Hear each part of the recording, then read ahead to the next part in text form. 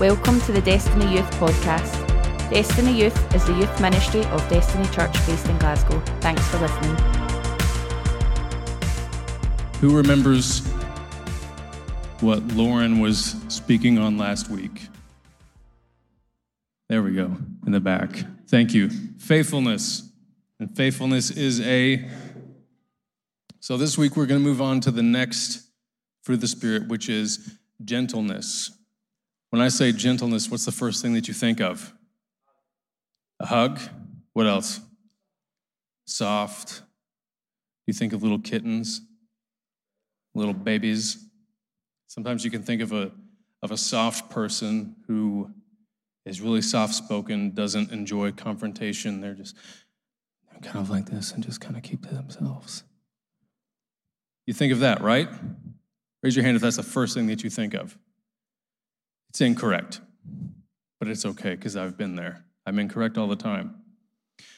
But Christianity, because people take gentleness out of context, Christianity can be viewed as this weak, spineless, we don't confront people religion, when that's not the case. And that attitude actually is extremely repulsive to me. I can't stand it, because that's not what we are called to be. So let's look at what gentleness actually is. The Greek word used to describe it is prautos. Everyone say prautos. Prautos.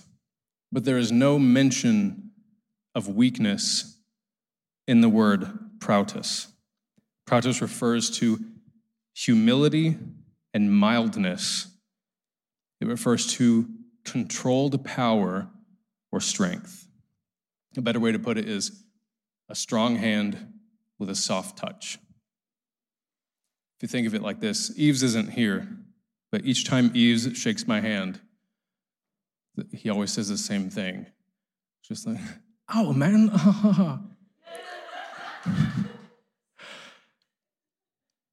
Like, I have a strong grip when I shake hands.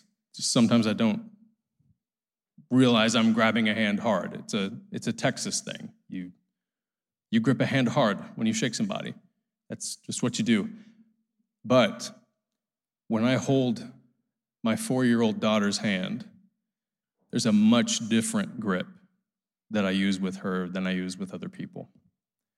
So then, in the flip side, when my daughter grabs my hand, she likes to play around and try to squeeze it as hard as she can. And then it's like, oh, you're so strong. You're so strong, Meadow. But really, it's doing nothing. And the reason is because she's already soft. She doesn't need to learn gentleness. I needed to learn gentleness. I need to be gentle with my wife. I need to be gentle with my children. Gentleness starts from a place of power. It doesn't start from a place of weakness. Think about it. If it's a fruit of the Spirit, and this is an aspect of God, is God weak? No, not in any sense. He's the guy who, if he says the word, the universe melts.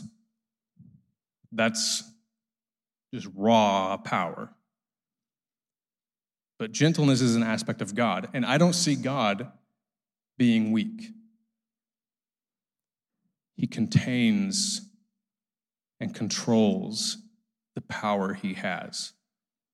And I don't want to get it too ahead, because next week, gospel is going to be speaking on self-control. But this is where self-control goes hand in hand. If you want to be a good man, good woman, good father, good mother, a good leader, you have to be strong for the ones that you love. For the ones that you love, not strong towards the ones that you love. There's a big difference. A man who is strong towards his wife and children, who abuses them, is a weak man. He's not a strong man. But a man who is gentle to his wife and kids, who is capable of great violence, capable of great strength to do what he has to do to protect his family, that is gentleness. So gentleness does not mean you're a pushover. And oftentimes, we see this in the Bible as well. People who are truly gentle and humble can be mistaken for arrogant and conceited. It sounds strange, but let me prove it to you. First, let's go to James 4, verses 6 through 7. Therefore it says, God is opposed to the proud, but continually gives the gift of grace to the humble who turn away from self-righteousness. So submit to the authority of God. Let's look at another scripture with Jesus. And being found in human form, Jesus, he humbled himself by becoming obedient to the point of death, even death on a cross. So what have we established first? Gentleness and humbleness start with obedience to God. That's where it starts. So how can people who obey God be viewed as arrogant by some people? So let's think back to the story of David and Goliath. Everyone knows David and Goliath, right? Guy has a sling, slings the stone, kills the giant. So David, he's a shepherd. His dad comes to him and says, hey, take this food out to your brothers. They're fighting the Philistines. Make sure that they're fed. David takes a donkey. He takes the food out to his brothers. And then he sees the entire army of Israel in utter shock and fear, hiding from this giant named Goliath. And David sees Goliath, calls him an uncircumcised Philistine, and basically says, why has no one killed this guy? What are you doing? Why are you hiding behind rocks? And then his brother, named Eliab, who's his oldest brother, says this to him, 1 Samuel 17:28. When Eliab, David's oldest brother, heard him speaking with the men, he burned with anger at him and said, why have you come down here? And with whom did you leave those few sheep in the wilderness? I know how conceited you are and how wicked your heart is. You came down only to watch the battle. So Eliab calls David prideful and conceited. But who's actually being proud here? Because earlier in Scripture, the prophet Samuel comes to David's father Jesse to anoint the next king of Israel. And Eliab, he's like this 6'4", large dude. It says in Scripture that when he walks up, Samuel goes, this is the guy. This is the one that's supposed to be the next king. I mean, he looks like Chris Hemsworth walking up, and he's like, yep, him. He's the next king. And God's like, no, I've rejected him. He rejected him. And what did we just read? The Lord rejects, resists the proud. So here's his older brother calling him conceited and prideful. But he wasn't being that. He knew the power of his God. He knew that when this giant was defying God, insulting Israel, his response was, nah, we're going to fight. There was no pride in that. It was obedience and a refusal to compromise. So gentleness is a full submission to the Lord and an unwillingness to compromise. Let's look at another example with Jesus. Matthew 18:28-29. Jesus says this, come to me, all who are weary and heavily burdened by religious rituals that provide no peace, and I will give you rest, refreshing your soul with salvation. Take my yoke upon you and learn from me, following me as my disciple, for I am gentle and humble in heart, and you will find rest, renewal, blessed quiet for your soul. Jesus literally says, hey, I'm humble and gentle, learn from me. But what if I got up here and said the same thing? Some people would have a major problem with that, especially in the church. But it's because our idea of humble and gentle has been skewed so much into this quiet little person who doesn't offend, who doesn't tell people when something's wrong. So when you think of that person who just stands in the back and blends in and doesn't say anything, that's not Jesus. Jesus never did that, and he's the perfect example of humility and gentleness. Look at this. Jesus went to the woman caught in adultery. How many of you remember this story? He goes to the woman caught in adultery. There's a bunch of men ready to stone her, throw rocks and kill her, because that was what the law said needed to happen. And then Jesus stares those guys down and says, "Let he who is without sin throw the first stone." That's confrontation. So they leave, and then Jesus doesn't stop there. He then confronts the sin that this woman is committing. He says, "Go on, quit doing this." That's my version, but he says, "Go, stop." He confronted twice. Yet we have this idea of hippie Jesus walking around just being nice to people all the time. And he was, but he spoke the truth. Another example I love is when Jesus goes to the temple and he sees the money changers. And what these people were doing was they were getting doves, getting lambs, getting animals for the sacrifices for the temple, because people would come from far away with no animal, and then you would have to make a sacrifice to be forgiven of your sins, to go into the temple to worship God. And so these people were out there selling doves, selling all these things, but way overpriced, all for their own financial gain. So what does Jesus do? He goes away, he makes a whip, he comes back, just whips the junk out of people, flips their tables over, kicks them out of the temple. Is that gentle? It is gentle in a biblical sense, but in a modern sense, that would not be considered gentle. Jesus took care of business, especially when it was somebody who knew better. Oftentimes you see him confronting heavily the religious leaders of the day because they know Scripture, they know better, yet he's more gentle with this woman caught in adultery. So how do you need to grow in gentleness and humility? Because it's not just about physicality. It's not just about physical strength. It's in the way you speak. Your words can be powerful. Proverbs 15:1, a soft, gentle, and thoughtful answer turns away wrath, but harsh and painful and careless words stir up anger. Have you ever noticed when two people debate, when it's a good debate, both people have facts, it's mostly calm, and they can disagree on things, and it's great. But you have other debates, like an astrophysicist debating a flat earther. And then there's some people who, when they debate, they start yelling at the other person because they don't have any authority, they don't have any power, they have no knowledge, they have no wisdom in this debate. So they think, if I yell, I assert strength, I assert dominance. No, you assert stupid.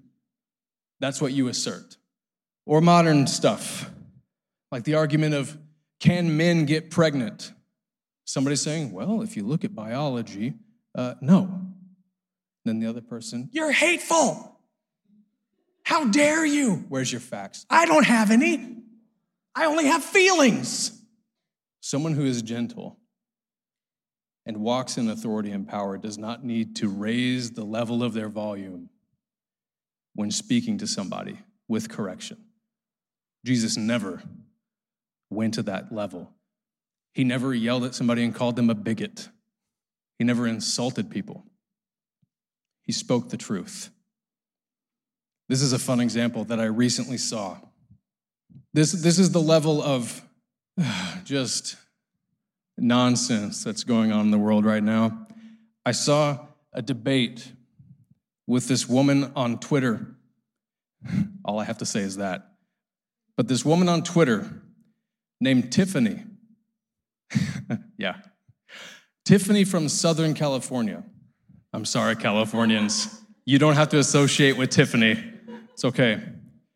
But Tiffany posts how terrible Israel is for defending itself against Hamas, which on its own is weird, and how Palestine is super accepting of the LGBTQ community, and they're all for women's rights, all these things. And then another guy comments, this man is from Haifa. Haifa is just north of Gaza. This man is a Muslim. And he comments and he says, you don't know what you're talking about. Palestine is not like that. Hamas is not like that. Like, women are pretty oppressed. We even have Muslim borders closed. 2 people from Palestine, 2 people who side with Hamas because they're too radical for us. And then she responds, okay, ignorant Islamophobe. This man literally lives next to the place in question. He literally practices the religion that she is talking about. And anyone who can Google, I'll just read you a quote. Hamas co-founder Mahoud Zahar said, "You in the West do not live like human beings. You do not even live like animals. You accept homosexuality, and now you criticize us. Homosexuality involves a filthy place and does not generate offspring. Homosexuality leads to the destruction of the homosexual. That is why, brothers, homosexuality carries the death penalty." This is the leader, and yet this woman with no authority, with no wisdom, no knowledge on the situation, full of pride, comes in and tries to correct the guy who lives there, who practices the religion. This is the society we live in now. There's no humility. There's no willingness to learn. Everyone thinks that they know everything. But go ahead, Tiffany from Southern California. Tell me all about your wealth of knowledge of Islam. We live in this society where the idea of gentleness is to shut up and stay quiet, unless you're the right person, unless you're Tiffany from Southern California, unless you have the right ideology that they're feeding you. Shut up and say nothing. And it's bred this society of pride to where people flippantly say nonsense as if it's fact, as if it's truth. I want to read this verse where Jesus is talking specifically to the Jews who were denying that he was sent by God. Jesus said to them, "If God were your Father, you would love me, for I have come here from God. I've not come on my own. God sent me. Why is my language not clear to you?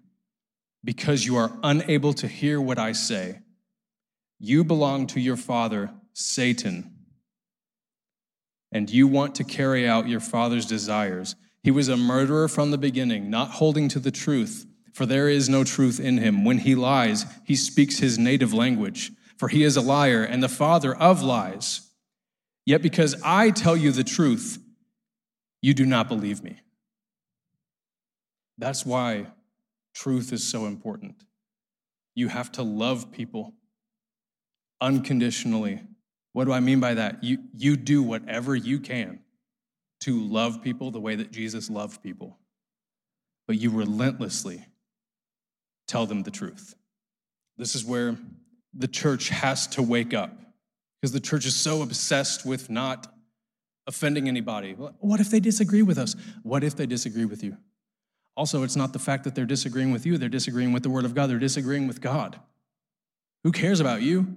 They disagree with God. And if we don't tell them the truth simply because we're afraid of hurting their feelings, simply because we don't want people leaving, and people stay and they never hear the truth and they never come to repentance, then you're just watching them walk straight into hell with a big smile on your face because you feel good about yourself. And the desperation, please don't leave our church. No. We you can believe whatever you want, it's fine. Please don't leave. the desperation to keep them in their church and lacking the desperation to keep the presence of God in the church. You have to speak the truth. You have to be unwavering. And if people look at you and tell you you're conceited, that's fine. When you obey the Lord, when you speak the truth,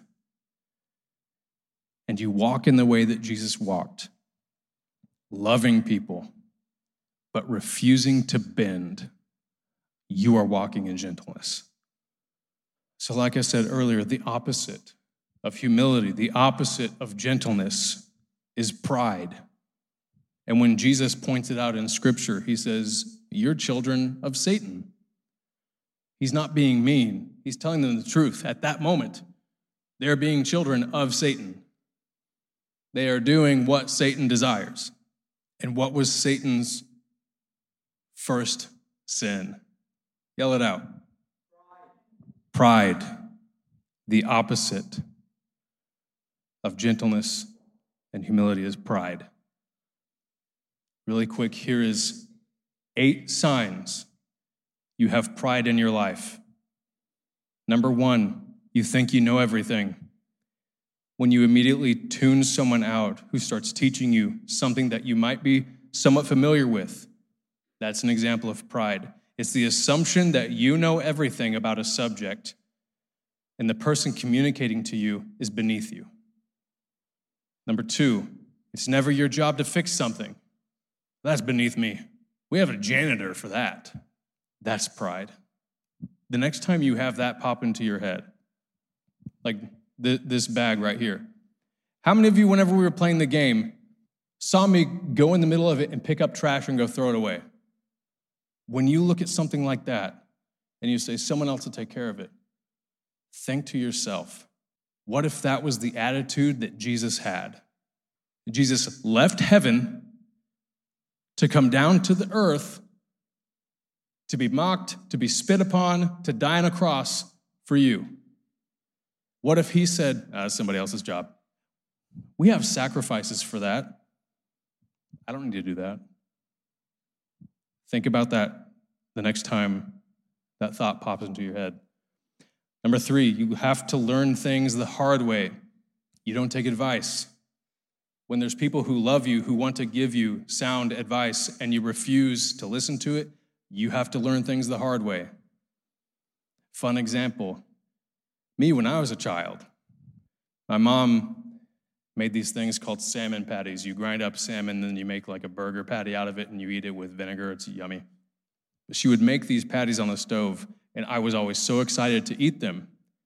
And she would always say, hey, don't touch the stove. Don't grab them until I hand them to you. The stove's hot. And then, of course, what did I do?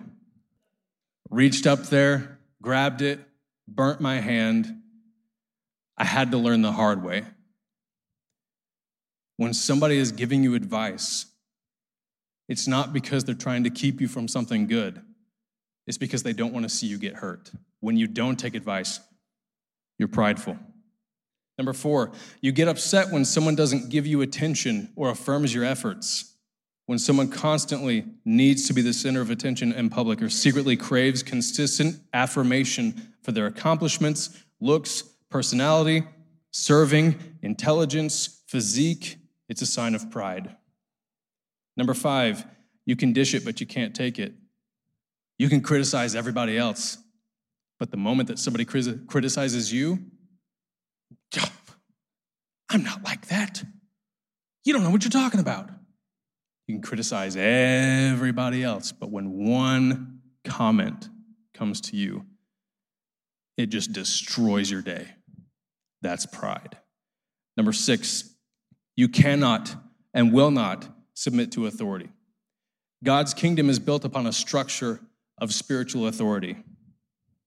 Submission, submitting to God's authority, and submitting to the authorities that he has put in your life.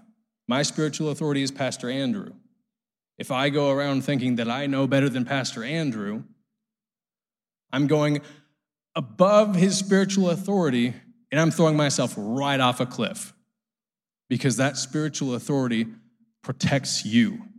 And we like to think that submission is this bad word. It's not. Sub, under, mission, the idea, the goal. You are under the mission of somebody else. It's not a bad word. It doesn't mean you're a slave. It means you are a part of what is happening. There's a hierarchy in the kingdom of God. He's put your parents in your life. He's put your pastors in your life, your leaders in your life, for you to submit. The only condition is when that authority tells you to sin. That's the only condition. As soon as they tell you something that goes against the word of God, like King Nebuchadnezzar telling Shadrach, Meshach, and Abednego, bow down to my idol and worship it, no. You still show honor to that person in authority, but you say no. Number 7, everyone else is a sinner, but when you mess up, it's justified. When someone graciously points out something in your life and says, hey, I think this is something you could work on, and then you go and try to justify it. It's especially wrong when somebody comes to you with scripture and says, hey, you should work on this. Here's a scripture to back it up. And then you still try to justify it then. You are saying, I know better than God. Number 8, you made it through this list thinking none of these were you. I'm like 5 of these. We all have pride in our hearts. We all have pride in our lives. You might have been only 1 or 2 of them. You might be a screw up like me and have 5 of them. The reality is we all have pride we have to work out of us. The good news is it doesn't matter whether you were one of the things on the list or all of the things on the list. Jesus loved you enough to come and die for you, to come and die for me, even though I'm prideful and foolish. Pride is the killer of your humility and your gentleness. I care about you guys. I care about your futures, and I care about what happens to you. And when you look out there and you look at some of the wild things people are doing and thinking that they're correct because of the pride, that will not be you. Would you pray with me real quick?